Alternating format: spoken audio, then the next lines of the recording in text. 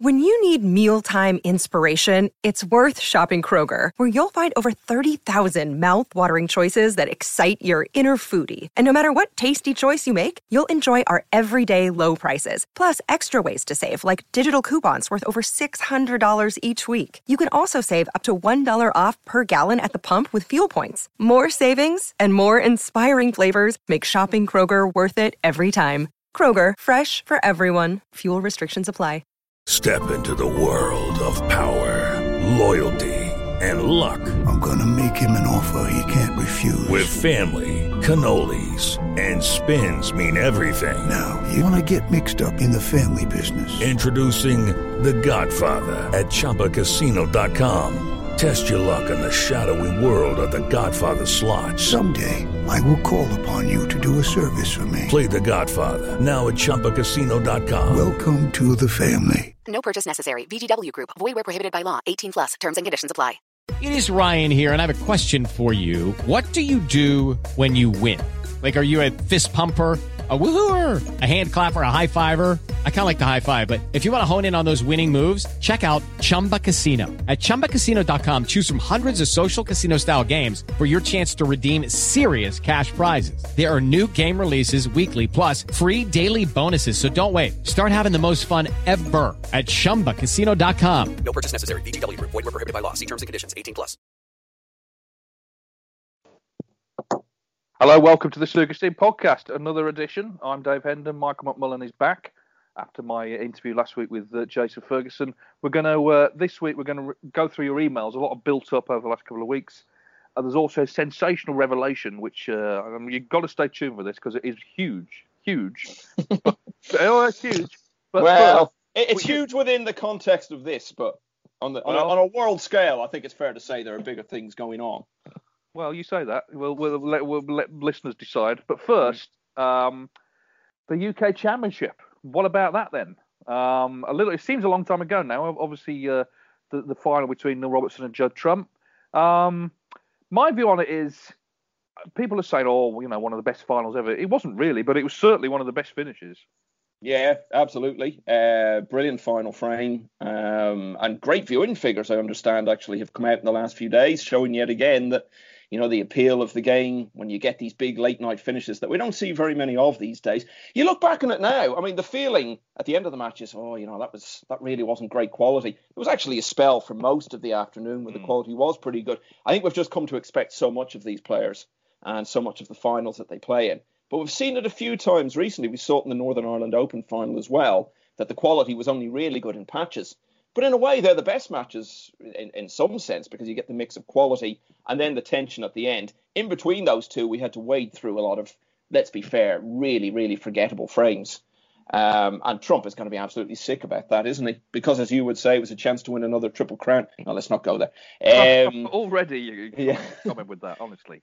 But having said that, I mean, aside from that, the fact is that, he had only won the UK Championship once, and the UK Championship is obviously one of the oldest and most prestigious events in the game, and it would have meant a huge amount to him to win it.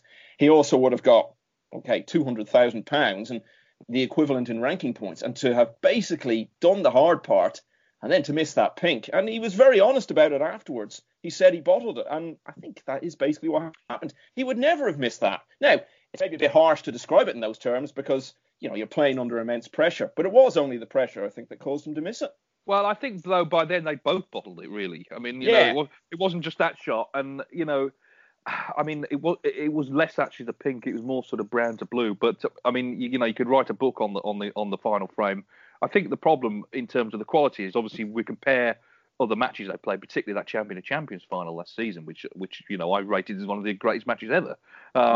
But what it proves is, and we know this, but it's worth underlining, when the quality goes down, the excitement can go up because great players, and they are both great players, under pressure can miss anything. And the fact also that there wasn't a crowd, it didn't make any difference. I thought that it was a fantastic tournament, actually.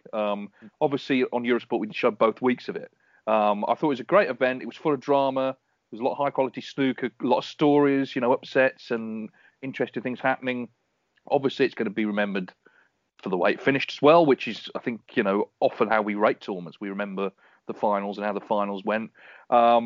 And I do think the sort of, like you've touched on there, the history of the UK Championship, its status, it made a difference. Although a lot of that was because everyone kept saying, "Oh, it's the UK Championship." Everyone was being reminded every day of the history of the event. Let's be honest, if we're being sort of strictly sort of objective, this event bears no relation at all to the UK Championship of 30 years ago, when it was 2 session matches, best of 17s, 2-day finals. But it is still the UK Championship. That Roll of Honour is what, Neil Robertson's on again now for a third time. I still think it's a major event, personally. It's just a different one. And actually, the thing about the best of 11s, you actually get to see more snooker. Because, you used to see 8 or 9 frame sessions. Now you could get as many as 11. And even like a 6-2, you've seen guaranteed 8 frames. It's not like a match petering out at 9-3, where you might see sort of 4 frames. I would personally still like to see if they could tweak the schedule in some way, introducing best of 17s, certainly for the semi-finals. I think, a semi-final of UK Championship, make it longer. Easy for us to say, we're not doing the tweaking. But overall, I thought it was a terrific event. Yeah, I mean, just picking up on some of the things you said there, and I think we may have said this actually when we were looking ahead to the UK Championship in a previous podcast. I think the time of year is very important. It's always been in or around that time of year, and it definitely wouldn't feel like the UK Championship if it was played in March or whatever. And they're still playing for the same trophy that they were playing for as far back as 1991, when it was still that old style event. Yeah. I mean, they had all kinds of trophies up until then. We remember when Tennent's were sponsoring it, it was basically a huge sort of gold-coloured letter T, which, really looked, not really fitting for one of the big events. So little things like that, I think, keep it as big prestige in people's minds. It is still one of the biggest first prizes as well, and obviously that relates to ranking points as well. Here's the thing, though. Had Trump potted the pink, it would have been the first ever black ball finish to the UK Championship final. Now, it may only have lasted one shot, but it would still have been a black ball finish. And you may be able to answer this, actually. I couldn't think off the top of my head. When was the last time a black ball finish to any final? You're probably going to tell me it was 2 months ago now. I mean, I just don't know. Yeah. I probably would have commentated on it, but I just, things just flow into one, don't they? I don't know. Yeah. The UK final, it sort of reminded me of was Sean Murphy, Marco Fu, 2008, which again was a good finish, not necessarily the highest quality final, but memorable finish. But look, it was a great. I mean, what got me was actually the way Neil responded at the end. There was absolutely no celebration at all. He was clearly exhausted, happy it was over, happy to win, and I'm sure the next day he was a bit more chipper. But it was one of those things, just relief really. That's all. That's the only emotion. But this is going to tie in now. Now you brought me this, so there's a certain subject that I promised never to speak about again. So I'm going to leave this to you. But all I'll say is, okay, this is, people make all this fuss about Watergate and all this investigative journalism, but this is a revelation, and you really are the sort of Walter Cronkite now of the podcast, because you're going to bring us this. Yeah. I think I was already, to be fair, but. Okay, do you know what I'm actually going to do? I'm going to look and find this here. I think this is cheating slightly, by the way. I mean, basically, you are bringing it up on the podcast. You're just getting me to do the dirty work. You brought it to me. Hang on. You brought it to me on a WhatsApp message full of exclamation marks. Well, you're bringing it to the public. Anyway, look, let's have a look at this here. I'll tell you how I came upon this, by the way. When Tepchoyon was confirmed in the Masters, I thought to myself, I wonder what was the last time there was a Thai player in the Masters. I knew it would have been James Watanabe, and I knew he'd dropped out of the top 16 in 99. So I had a look at the 1999 Masters to see who he'd played in the first round, actually, because it would have been, a bit of a line to use if Unnu had drawn the same player. As it was, Watanabe, back in 99, on his last appearance, drew Ronnie O'Sullivan in the first round. So Unnu could actually have drawn the same player, but he didn't. Anyway, here's what I found. Here's what it says. John Higgins defeated Ken Doherty in the final, blah, blah, blah, blah, blah. Meaning that he held all 3, here come the words, Triple Crown titles simultaneously. But this is the big bit. Before his semi-final match, Higgins had said, referring to the possibility of holding all 3 titles, that Triple Crown would be a dream, but it's going to be tough. After his win, the term Triple Crown was used in a number of newspapers to describe Higgins' feat. Now, that's possibly true, but I think if the implication is to be drawn from that from that moment on, the term Triple Crown was being used, then I don't think that's the case at all. I think Higgins used that in a throwaway kind of term. It was the middle of still the Five Nations Rugby Championship then. So maybe the term Triple Crown was being bandied about. Actually, I think Scotland won it that year. I also remember that weekend, John, I was at Wembley. I don't think you were at Wembley that weekend, but I know I was. And I'm not to blame for any of this. No, indeed, yeah, you stayed well out of it, actually. That's probably why you felt safe using the term. But I do remember John was really ill all that weekend, so, his mind clearly wasn't right when he was using terms like Triple Crown. Well, here's the thing, okay, so yeah, what we're saying is John Higgins invented the Triple Crown. Now, let's not get away from that. Now, here's how I see it, okay? I know I'm talking about it again, but you brought it up, right? So, they're in a press conference. Someone has said to John, because of course he'd won for the first time the previous year the world in the UK. First time. So that's quite significant. John, how would it feel to win the Masters as well? That's probably what the question was, right? Not in the context of they're the three that matter, but how would it feel to win another major event? And he's come out with a very good quote there. That's a good usable quote in a newspaper. And I looked it up and it was used in a couple of newspapers. Low down. It wasn't like sensational stuff. It was a good quote. My feeling is the same as yours. Then it probably, it's been mentioned. Maybe it was mentioned after he won it because he did win the Masters as well a couple of days later. Yeah. Possibly it was mentioned again. My feeling is it probably wasn't mentioned again actually until Mark Williams actually won all three in 2003. But the sort of seeds have been planted. And I'm not going to go on about this for a long time, but I think the way it picked up currency was you fast forward another 10 years and within a very short space of time, three players actually win it pretty quickly in succession. You've got Sean Murphy, Mark Selby and Neil Robertson, all within quite a short space of time, all complete the set. The BBC in the meantime have dropped their fourth event, so they are looking to sort of market their coverage in a different way. So that's kind of how it developed. Now, we're not blaming John Higgins for this. It was a good quote. He wasn't to know what was going to happen. But there we are. That's basically what we're saying is that's where it started. Yeah, I mean, I have to say, I'm not even sure that Triple Crown was being mentioned as a term, even when Mark Williams did it. So I delved into the archives. Well, I did as well. I found a press association report by John Curtis, who was a very good journalist. He actually did use it in one of his stories, and of course the PA story goes all around to every newspaper. So it would have been in quite a few newspapers. Well, I did find. In fact, I have in my hand a copy of. Neville Chamberlain all of a sudden. Yeah, indeed. Well, a few minutes ago was Walter Cronkite. Yeah. I have in my hand a copy of page 21 of the Irish Times from the 2nd of May 2003 and a report from some long-forgotten journalist called Michael McMullen at the Crucible Theatre. And you go down to the... I've lost you. People... Now, can you still hear me? Hello? What a time to lose him. Just as he's about to reveal. Okay. Oh, you're back. I'm back now, yeah. That may have gone out. I couldn't hear you. That sounds like someone is jamming the signal, so I can't hear this. Repeat what you said there. You got page 21 of the Irish Times. Yeah. Then we lost you. Yeah. Okay, so it's my report from the World Championship action the previous day. Maybe the signal was being jammed. Someone wants to suppress this. Yeah. So it says... The 28-year-old, referring to Mark Williams, also has a chance to complete a clean sweep of the game's three biggest titles, having already won the UK Championship and the Masters this season. So it was clearly being talked about in the Crucible press room. Yeah, well, that's fair enough. I would have done because they are three big tournaments. But anyway, what we're saying can we call it the clean sweep series? And instead of wearing those crowns, they wear a sort of broom or something on their waistcoats. Well, I have to say, and without wishing to nurse a grudge, I have to say. The arena, I thought they did the arena really nicely. It was nice to see the trophy up there. Like you say, it's a great trophy. But they were on a hide into nothing putting those Triple Crown winners up because, of course, one by one, they got beat. And they were there the whole week. They were there the whole week like sort of, uninvited guests at a party. They'd lost. They should have been taken down one by one, in my view. Anyway, what we're saying is it's the fault of John Higgins. So if you've got any problems with it, write to him. He will say, what are you talking about? I'm sure. Let's move on. But there we are. We brought you there. Breaking news, basically. We're now going to move on. We're going to talk about, go back to the UK Championship. Robert Dunn has said, on the back of Neil's great win at the UK Championship, I was wondering if that win will get any sort of traction in his home country, Australia, when it comes to press coverage, newspaper headlines, TV exposure, etc. Well, sadly, Robert, the answer is probably not.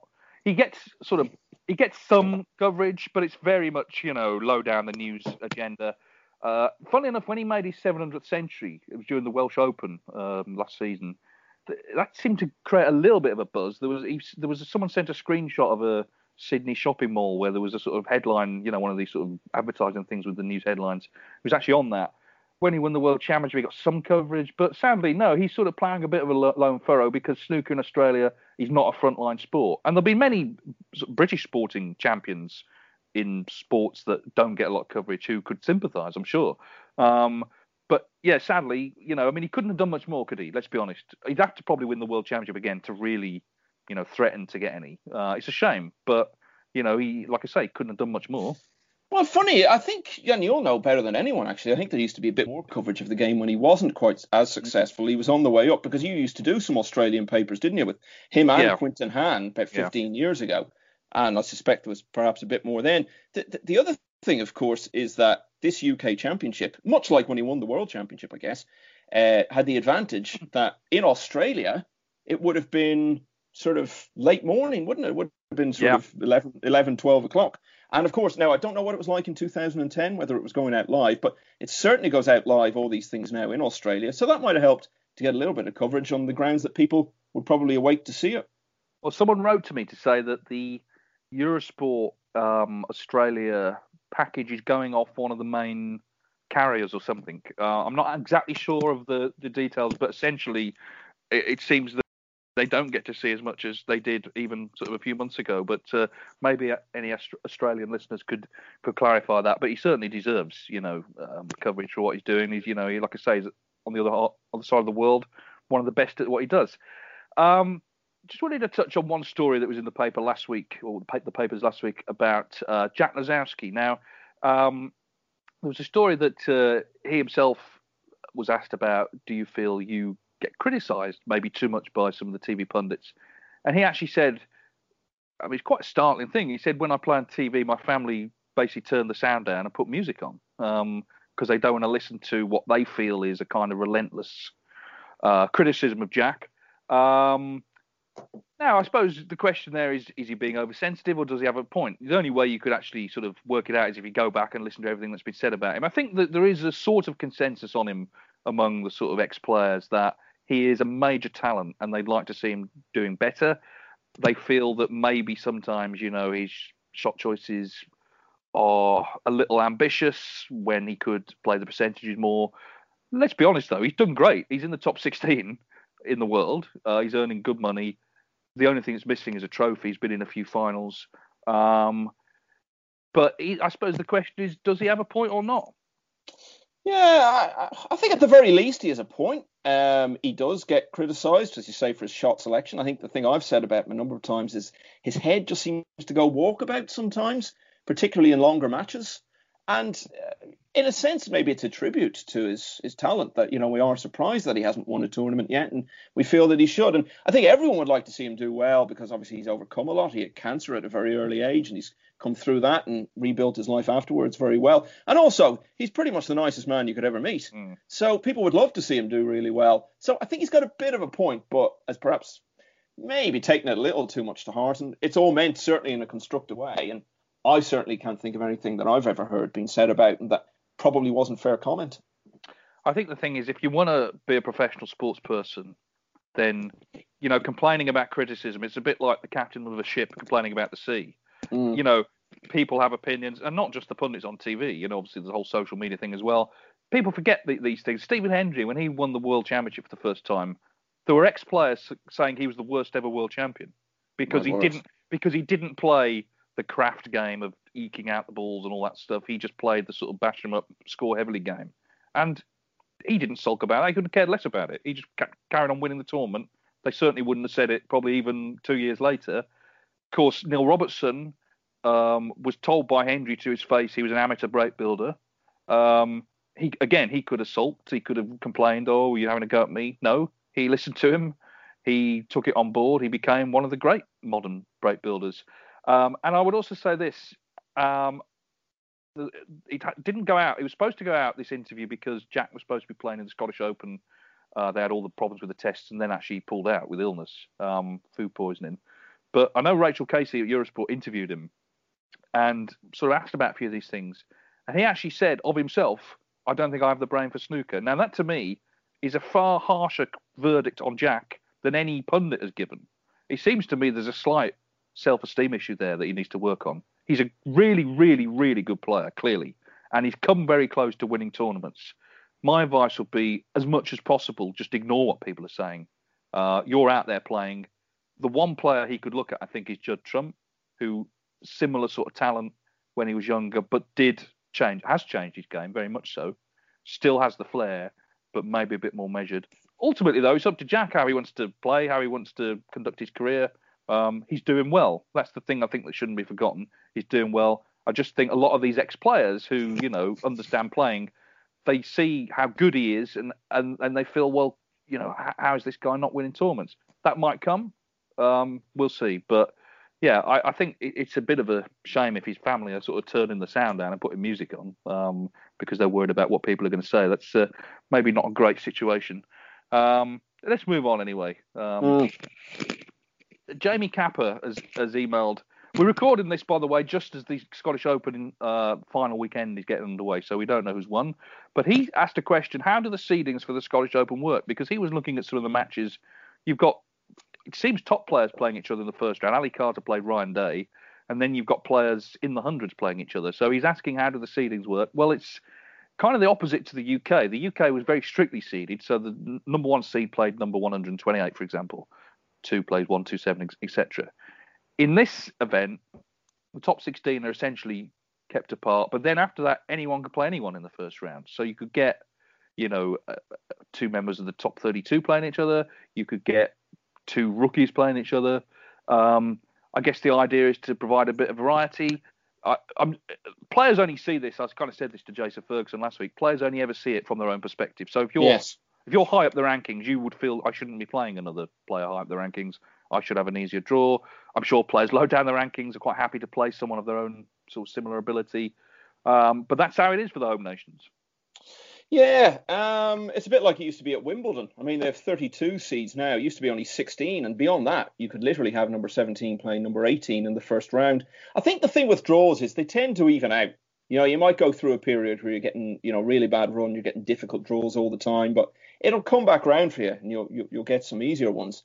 I remember about 20 years ago, someone came up with this idea that all the ranking events for the whole season, it was going to be, when they got to the last 16, it would be seeded to be number 1 versus number 16, number 2 versus number 15, and so on for every single tournament. So you weren't going to get much variety there at all, because there'd be some changes, because obviously defending champion would be seeded number 1, but most of the tournaments at that time were held by the top players. Someone actually worked out that it meant Alan McManus and Fergal O'Brien, haven't mentioned him yet this week, would play each other in the last 16 of every single tournament. So that idea, I think on the basis of that alone, that idea was dropped very, very quickly. So I think it's probably fair enough. As I say, it throws a little bit more variety into it, and it does open the door maybe for some players lower down the rankings who've got a bit of ability but just can't get through against the very best players, maybe to beat someone not quite as good, then get through to the next round and then have a couple of matches under their belt by the time they face the top players. So I don't think there's any great problem with it. Of course, in the past, we've experimented with just completely open draws.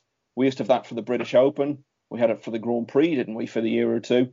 Ultimately, in the end, I think these things all balance out. Yeah, I mean, one sort of word I can't stand in sport is fairness. Is this fair? Is that fair? Life's not fair. The fact is, they've all got the same opportunity. They all turn up with a queue. Okay, you don't want to be playing, an absolute top player in round 1. But, like you say, it's a long season and hopefully it will even itself out. So get on with it is my advice. It's easy to say that. If I was a player, of course, I'd see it in a completely different way, but I'm not. Speaking of players, we were talking about Canadian snooker players a couple of weeks ago and what sort of happened to snooker in Canada. John Bennett has written, he said, you recently spoke about Canadian snooker in your podcast. I've also been chatting with a Canadian about the same thing. I said I could probably name about 20 Canadian professionals. I think I managed 17 from the 80s and 90s mainly, but absolutely none today. He told me there are many players today better than most of the past professionals, excluding the usual suspects of Thorburn, Stevens, Werbeneck and Robidoux.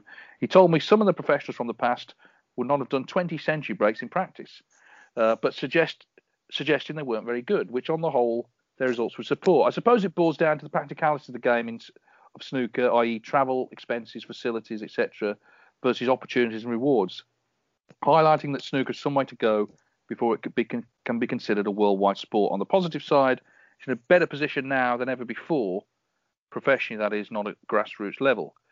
We also David Burney, who of course he's from Canada. He said on the sort of similar subject, he said, "Have you heard of the book On Snooker by Mordecai Richler, a great Canadian author? And in this book, he tells some tales of players that are involved in the '80s boom." Well, yes, I remember when he was writing it because he came over. He did. He came to the Crucible, didn't he? He spent a lot of time hanging out with Clive. I think Clive at last thought he had a fellow intellectual in the press room with him, and they hung out together for the few days. It was a really good book. I read it in one day. I think, it was quite a short book. I think he was at the Irish Masters as well. I think you're right, actually. I think he came for the day, Yeah, I mean, he was obviously, a very well-regarded writer already, with a sort of interest in this. And it was interesting to get an outsider's view. It was quite a quirky book in some ways. And I think he'd reached that stage in his life where he thought, I can say really what I want about anyone. And it doesn't, I don't really care, which I've got a lot of time for. The other thing about that, by the way, just one of my abiding memory of that book is that Stephen Hendry went for dinner with him in the course of his research for the book, and which was very generous of him to give over that much time to this guy who he basically didn't know, who was writing the book. So he did well to secure that. And I remember he tried to engage Stephen in a conversation about politics, but said he got absolutely nowhere with it. But yeah, it was a good book, that, and I think it was it wasn't meant to be one of these books that was an in-depth history of the game. It was meant to be more kind of giving you a flavour of the culture surrounding the game as much as anything else. So it's a good read for anyone who wants to have a look at it. And just talking about Canadian players there, Rob Spencer, who's obviously one of the top referees now. Rob in his day was a really, really good player, actually, not far away from being professional standard.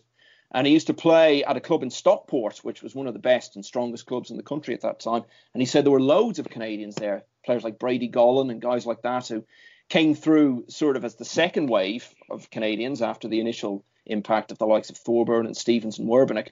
And once one of them had started basing himself in Stockport, they all did. So Rob tells very fond tales of his days playing at that club. I think it was called the Masters Club, where it was full of really good Canadian players. But with the exception of Robidoux, I don't know if he was part of that Stockport scene, none of them ever really, in that generation of Canadians, got anywhere near being genuine top players.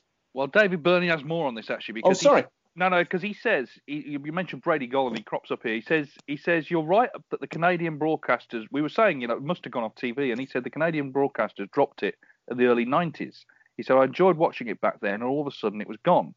And then he says, the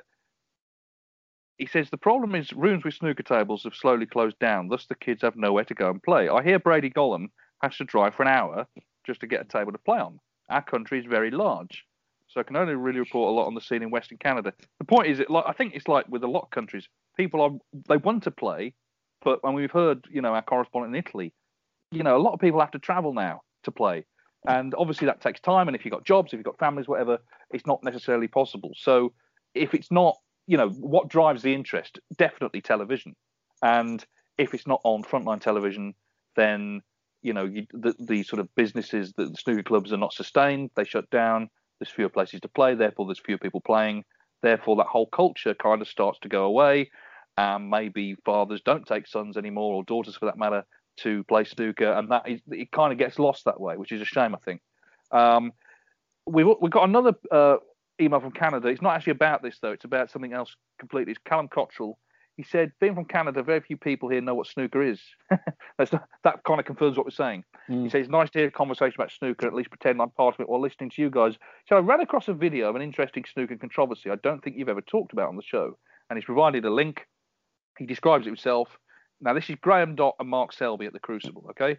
He said, Graham Dott plays a safety that sends the cue ball towards the corner pocket. Oh, yeah, we all remember this one, yeah. Instead of letting the ball drop, he blocks the pocket with his hand. The ref, Alan Chamberlain, calls a foul. Selby assumes he can put the cue ball anywhere in the D and moves it to position he wants. Unfortunately, this too is a foul because the cue ball never left the bed of the table, which was a shock to both Selby and Dott. Yeah, I remember this very clearly. And we sort of talked before about how referees love things that never happen, and then they happen, and they can prove they understand how it works. Alan Chamberlain was correct.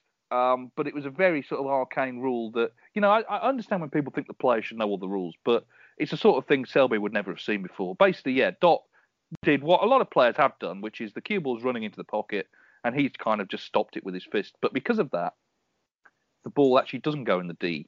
He has to play from where it is because it hasn't left the bed of the table. That's the rule. Okay. Now, I think people argued at the time the referee maybe could have communicated that to Selby. He doesn't have to, though. The referee can say, well, you should know what the rules are. I think it was a bit unfortunate. I think he was lucky it was Selby, actually. I think there's some players, if that had happened, there would have been a major stink about it. Mark just he didn't understand it, maybe, but he got on with it. But yeah, it's one of the sort of quirks of the rules. Yeah, I mean, I don't know about communicating it, because if you're going to do that, where do you draw the line? At what a referee should say to a player. Because, of course, Mark then assumed he was playing with ball in hand, but he wasn't. So he picked it up and put it in the D, and then Alan Chamberlain called another foul. And then the argument sort of went on between them after that. So I remember you saying at the time, in a sense, all three of them were right. And I mean, there was no dispute between Dot and Selby. They were on the same side, I think. So it was one of those things. But ultimately, with a referee, you cannot really criticise them if they've applied the rules correctly. And I think in that case, Alan Chamberlain absolutely did. I know of one commentator who I won't mention who was absolutely raging about it. We told another commentator it was one of the biggest disgraces ever. Can't believe these referees, who they think they are. And the other commentator said to him, "Oh, what these, this, because this was the day later." He said, "Oh, you're still really angry about this. Let's call it Bob. Okay, still really angry. You're still really angry about this, Bob." And he said, I've only just heard about it. He hadn't actually seen it. Someone had told him about it. He'd just been told about it in like the Champions Lounge at the Crucible or something. Yeah. Anyway, it was a strange thing because people said at the time, well, now everyone can just start, putting their fist in the pocket, and it didn't happen, of course. Can I just come in there just to pick up on, you use the term Champions Lounge there, because it's a term that often gets used, and I think people imagine, and I certainly did before I'd ever been in it, that it's this huge place with plush carpets and really thick, deep armchairs, and all the champions of the past sit around having brandies and smoking cigars. Now, you've been in it as well as me. It couldn't be more different to that. Well, the fact we've been in functional. It, yeah, the fact we've been in it is a clue. Exactly. Yeah, it's funny though, that term is always used, and it's not. I'm not saying it's being used incorrectly, because it is the Champions Lounge. But my word, the impression that it gives of what goes on up there is just so completely different to what it's actually like in reality. Well, it's like the Champions League, just phony. Anyway, let's move on. Now, Neil Dagley, you remember, emailed us about he was looking for this clip of Snooker playing Robot. We were able to tell him it was QED, and he's written back. He says, thanks for the QED tip. He's actually found it on YouTube, so he's found the clip on YouTube. However, it was Ted Lowe, not Jack Carnham, so he was right. No, Jack Carnham was playing. No, there were two of these. Oh, here we go. No, Ted Lowe played in one, which I think was probably around 1984. This is your triple crown. It's the hill you're gonna die on. No, the Curse of the Crucible is my triple crown. Right, yeah. There's a sentence you don't hear very often. No, but there were two of them. There was one with Ted Lowe about 84, 85, and then there was another one around about 1988, I would say it was, and Jack Carnham was definitely the opponent for that one. Okay, well, anyway. Yeah. He said, anyway, I did speculate whether he was related to Norman Dagley, the former world billiards champion. Now, here's a paragraph, okay? He said, no relation to Norman, I'm afraid, although I did try to claim to my fellow 10-year-old schoolmates that I'd won the World Billiards title with a newspaper cutting which had the scores printed with the name written N. Dagley. Funnily enough, there wasn't a huge problem in persuading them that I had indeed won it. The real issue was that none of them were particularly impressed. Billiards problem in a nutshell there. I mean, that's an extraordinary anecdote, isn't it? Well, it reminds me actually just of something that happened. I guess it would have been last year actually. So Donald Trump came to visit Ireland, and the president of Ireland, as some listeners may or may not know, is Michael Higgins. Yes. So, and there was a conversation between them about sort of global warming and all of that. Bear in mind, this was about 2 weeks after the 2019 World Final, and I actually picked up a newspaper. The headline of the main story on the front page was Higgins criticises Trump on climate. And for one brief moment, I thought, my word, this is some extraordinary fallout from the World Final. Get over it, John. Get over it, John. You with your triple crown. Yeah, exactly. Yeah. It was a triple crown of world final defeats for John. Maybe that was the issue. Right, Carwin from Wales writes. Well, let's read out the complimentary first paragraph before we get into the main thing. Mm-hmm. And I would like to start by just saying thank you for your excellent and entertaining podcast. I've listened to each episode from the start, and they are just brilliant. He doesn't say he got to the finish; he just listened from the start. You both talk about fascinating subjects, and your knowledge memories are quite extraordinary. Thank you, Carwin. He says, this is quite a funny question. He said, I'm writing to you because I just don't get why Mark Selby has the nickname Jester from Leicester. Selby, although being a very good player, has got to be one of the least funny characters on the circuit. Not once have I heard him crack a joke or look happy when he's playing. Maybe it's an ironic nickname. Well, here's the thing, okay? It's not the Comedy Store, is it? When you're out there playing, the Crucible, there's not actually that much. I mean, who does crack jokes when they're playing? Really? In the old days, they used to do it essentially to put each other off. Yeah, but here's the myth. Here's the myth, right? Okay, and I want to put this to rest as well. For years and years, they started doing this thing, didn't they? And where they would put together a musical montage at the end of the World Championship, and they would throw in a couple of things like, Fred Davis shrugging his shoulders, or Bill Werbenick struggling to lean over the table. And they would set it to the music of The Entertainer, I think, some of the years. But there were all kinds of other songs used as well. And these used to get shown again and again and again, year after year after year. Now, even if you regard those moments as, classic comedy interludes, as it were, you might get 2 or 3 moments like that in the whole 17 days of the World Championship. But because those musical montages kept being shown year after year, this impression built up that back in the day, back in the late 70s and the early 80s, that the guys were laughing and joking constantly all the time, and it was basically, carry on snooker. But I think it's a complete myth that was built up over the years that it happened. And as you say, I mean, most people aren't that funny, so don't go out and try to make jokes. And as we prove on this every single week, the reason Mark is known as the Jester from Leicester is basically because Jester rhymes with Leicester. It's a rhyme, that's right. Yeah. But what I will say this, and you'll back me up on this, when you're chatting to Mark away from the table, in the players' room or whatever, or, socially, he is actually, reasonably amusing and comes out with some good quips. So maybe that's just because he thought, well, if I'm going to be known as the Jester, I'd better come up with some quips and try to live up to it a bit. Maybe that's the answer. Maybe when Rob Walker introduces him, he should call him the reasonably amusing Mark Selby. No, I think Mark's a funny guy. Yeah, he is. The thing is, though, you can be relaxed when you're not playing, but when you're out there, it's a very tense environment, and your first priority is not necessarily to unleash a sort of bon mot. It's kind of you're more interested in sort of playing a good safety, I suppose. Well, I love all these guys. Just in another sport, there's a classic example of this in golf. You have a lot of these guys who were decent golfers, maybe one or two European Tour events, played in a couple of Ryder Cups, and when they're talking about Nick Faldo, who was the best player in their era, their main sort of takeaway thing from him seems to be, he was humorless, he was never joking with you on the course, he'd walk around, and never talk to you. Right, well, you didn't win a major and he won 6. So there you go, there's the end of that. And I mean, you don't even need to go into other sports. It was the same with Steve Davis as well. He's humorless, he's aloof. 6 world titles. Yeah. And also Steve, has a very good sense of humour. It's very different to a lot of people's, but he sort of, he played on his old, we know he played on his old image as well. Anyway, let's move on.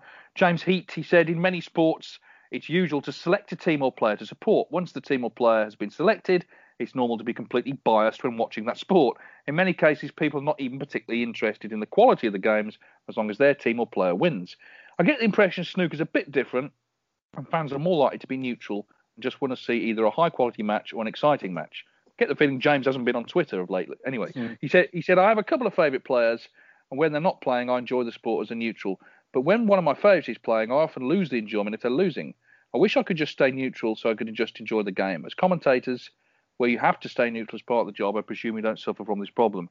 Well, I think a lot of snooker fans have their favourites, but I also think that it's not like they just turn off if, say you're, a Ding Junhui fan and he gets beaten the last 16. It doesn't mean you're not going to watch any more of it. People are maybe a little bit less partial. I think they kind of do, more over like the sport. But I mean, you look at, going back, Jimmy White had very passionate fans, Alex Higgins, very passionate fans. Nothing wrong with that. Nothing wrong with associating with someone. In terms of commentary, I can honestly say I couldn't care less who wins when I commentate, because what you're doing really, you're interested in your own performance and what you're doing, and are you doing the job right? Have you prepared properly? Are you concentrating properly? and you're reacting to what the story is. You're not trying to influence the story of who wins. You're just reacting. You can't influence it, so you're there to just call it, basically.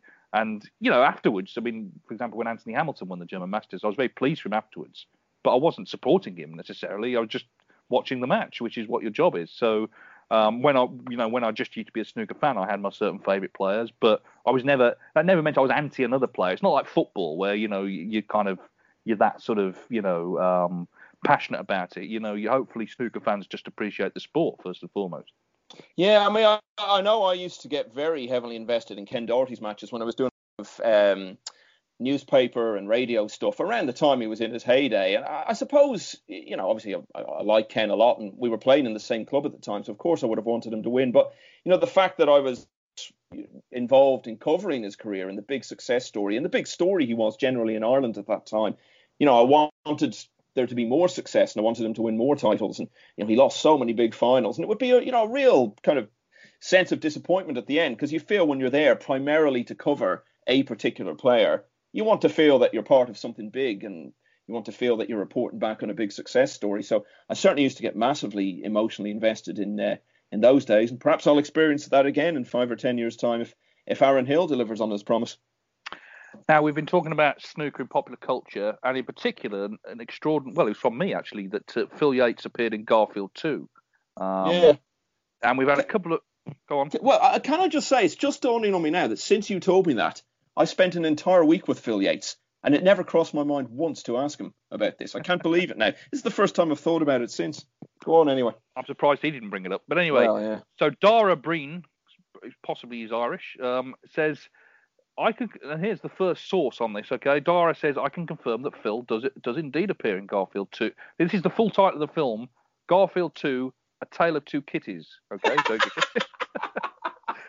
and it sounds like it was the worst of times. Anyway, he says, so Dara says, it's a Premier League match. It looks like it's Ronnie O'Sullivan and Mark Williams. But we have a second source on this, Callum Law from Inverurie. He says... He goes on to another topic, which we'll come on to. But first, he says, your mention of Garfield 2 in the podcast was correct. And he's got more meat on the bones here. He says, Garfield and his family were in London. In their hotel room, Garfield puts on the TV, and Premier League snooker is on Sky. I believe it's Ronnie O'Sullivan playing Steve Davis. So Ronnie does feature in this. He says, however, rather than being engrossed in the game, Garfield was more interested in fantasizing about being able to sleep on the table. I mean, this is like, it makes Citizen Kane look like a lot of fuss about nothing, this, doesn't it? Well, yeah, I mean, we'll have to, I mean, Phil is aware of this, clearly. You'll be. I think Ian McCulloch told him. I think Ian McCulloch, the former player, was the one who spotted this. That's my memory of it. Anyway, that's a whole other, anyone else who can, give more details on this film, please let us know, because I'm certainly not going to watch it. I think this is one of these things where it's a bit like sort of looking directly at the sun. It's sort of this whole thing about Phil and Garfield too. I mean, obviously, it's pretty much the most enormous thing that's ever happened, this revelation. But it's like I can't begin to process the enormity of it yet. So I'm not quite ready to engage fully with it. But I love that title, A Tale of Two Kitties. I mean, on that basis alone, it was worth making. But I'll tell you, if I ever do get to see it, I have great expectations of what it'll be like. Yes. What the dickens was Phil doing in it? Well, Sorry, of course. no more. Yeah. Well, no, I mean, it would cheer you up because, of course, you live in a bleak house. But I don't know what that means. But anyway, okay. So, but Callum, moving on, Callum also has got other things to say. He said, I wasn't around in the 80s, but in my opinion, we're now living in the golden age for snooker on free-to-air TV. As well as the 3 BBC tournaments, we now have the Coral Series, although it's not Coral anymore, and Champion of Champions on ITV, and Eurosport's coverage of the Home Nations events shown free-to-air on Quest. By my reckoning, that's 11 tournaments on Freeview television. Coverage is more in-depth and comprehensive in the 80s, when, as you guys have previously mentioned, most of it, particularly in the early stages, just seemed to be highlights. In terms of growing interest in the game, I think the current amount of snooker on free-to-air TV is very good, especially in comparison with 9 or 10 years ago, when after the BBC dropped the Grand Prix, we were left with just the Masters UK and World Championships on Freeview before ITV got back involved. I'd love to hear your thoughts. Thank you, Callum. Well, yeah, I mean, I think you got a point, and I know for a fact the BBC are doing another documentary about snooker in the 80s, and it seems to me that snooker loves to celebrate every golden age, apart from the one it's actually living in. This is a bit of a golden age. We're talking British television, okay, British and Irish television maybe, but in Europe, obviously, Eurosport, which is free on some packages, I understand, it's available. It's available online. There's this new Matchroom Live service where you can watch it. So there's never been more of an opportunity to watch snooker. That's absolutely true. I think in terms of British TV, it is important to still have it on free-to-air TV. Not everyone has satellite television, digital television. I understand that. But if you've got a TV set, you get Freeview. So you get ITV4, you get Quest, obviously the BBC. And what a lot of people have said is that, because at the moment we've got one tournament after another. A lot of people say that's overkill. People will turn off. It's too much. The exact opposite is true when you look at the ratings. I know for a fact on Eurosport, when they have a run of tournaments one after another, the ratings are always really good because people just get used to watching it and the sort of narratives develop, stories develop.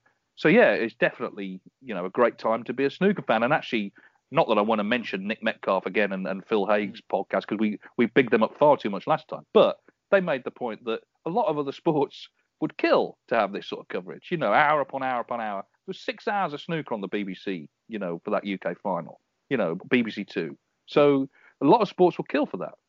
And yet 20 years ago, I remember someone writing in a newspaper, now that the game has all but disappeared from terrestrial television, And at that time, BBC were doing 4 tournaments and ITV were actually showing some events at that stage as well, because they did briefly come back into it before disappearing again and then coming back in recent times. Look, modern sport, to be taken seriously as a big-time modern sport, you've got to have lots of tournaments. You've got to be on week after week, because otherwise the game is only slipping in and out of your consciousness.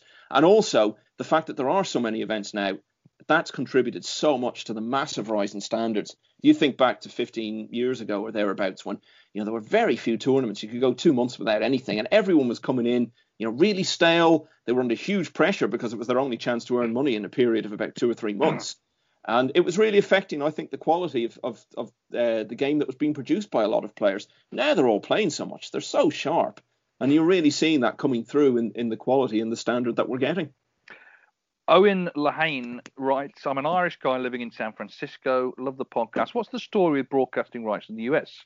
With the time difference, snooker isn't going up against anything. I'd love it if it was on BBC America. Well, I don't know how BBC America works, but again, I think Matchroom Live now is this new platform, online platform. And this is where sports coverage will end up going, I'm sure. I mean, already Amazon are showing sort of tennis and football. The sort of Netflix of sport thing will come probably. So it might not be on television, but I'm pretty sure you can watch it in America on that platform. And now, if I'm wrong, I apologise. But what about DAZN?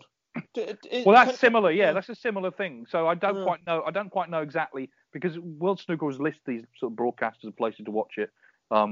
Check out their website, before every tournament. It'll be on there somewhere. But they always say if it's not on TV where you are, it'll be on Matchroom Live. So I'm pretty sure that applies in America. And what you get is, I think what's called the World Feed commentary, which is the UK would have been the BBC commentary, and Scottish Open would be the Eurosport commentary, and essentially the host broadcasters, ITV at the World Grand Prix. You get what everyone else hears. It's not a sort of full studio production, but you get to watch the snooker, I guess. So if I'm wrong about that, I apologise, but that's my understanding of how that works. I'm just going to move on before we sort of wrap up, because we had a lot of emails. We haven't had a chance to get to them all, but I don't delete them. So next week we can return to them. But Kev from Leicester, this is back to snooker in popular culture, because this is a more recent example. We've been talking about sort of the old days, but this is very recent. It was basically a couple of weeks ago. So he says, the most recent appearance of a snooker table surely has to be Steve McQueen's brilliant film Red, White and Blue. Now, I should say this is Steve McQueen, the director, not Steve McQueen, the actor, okay? He said it's set in the 80s. It aired on the BBC last weekend. It forms part of a series of 5 films known as Small Axe, also available to stream on the BBC iPlayer. It's based on a true story and sees John Boyega joining the police, motivated by a desire to combat institutional racism in the force. Now, it's then written spoiler warning in big letters. Okay, so if you haven't seen this and you want to, maybe turn off for 20 seconds. He said the scene in question occurs around the 1 hour, 5 minute mark as John Boyega's police officer interrupts a jovial game of snooker to confront his overtly racist copper colleagues on why they did not provide him with backup in a previous scene, where he'd been chasing down a suspect alone. Niche detail.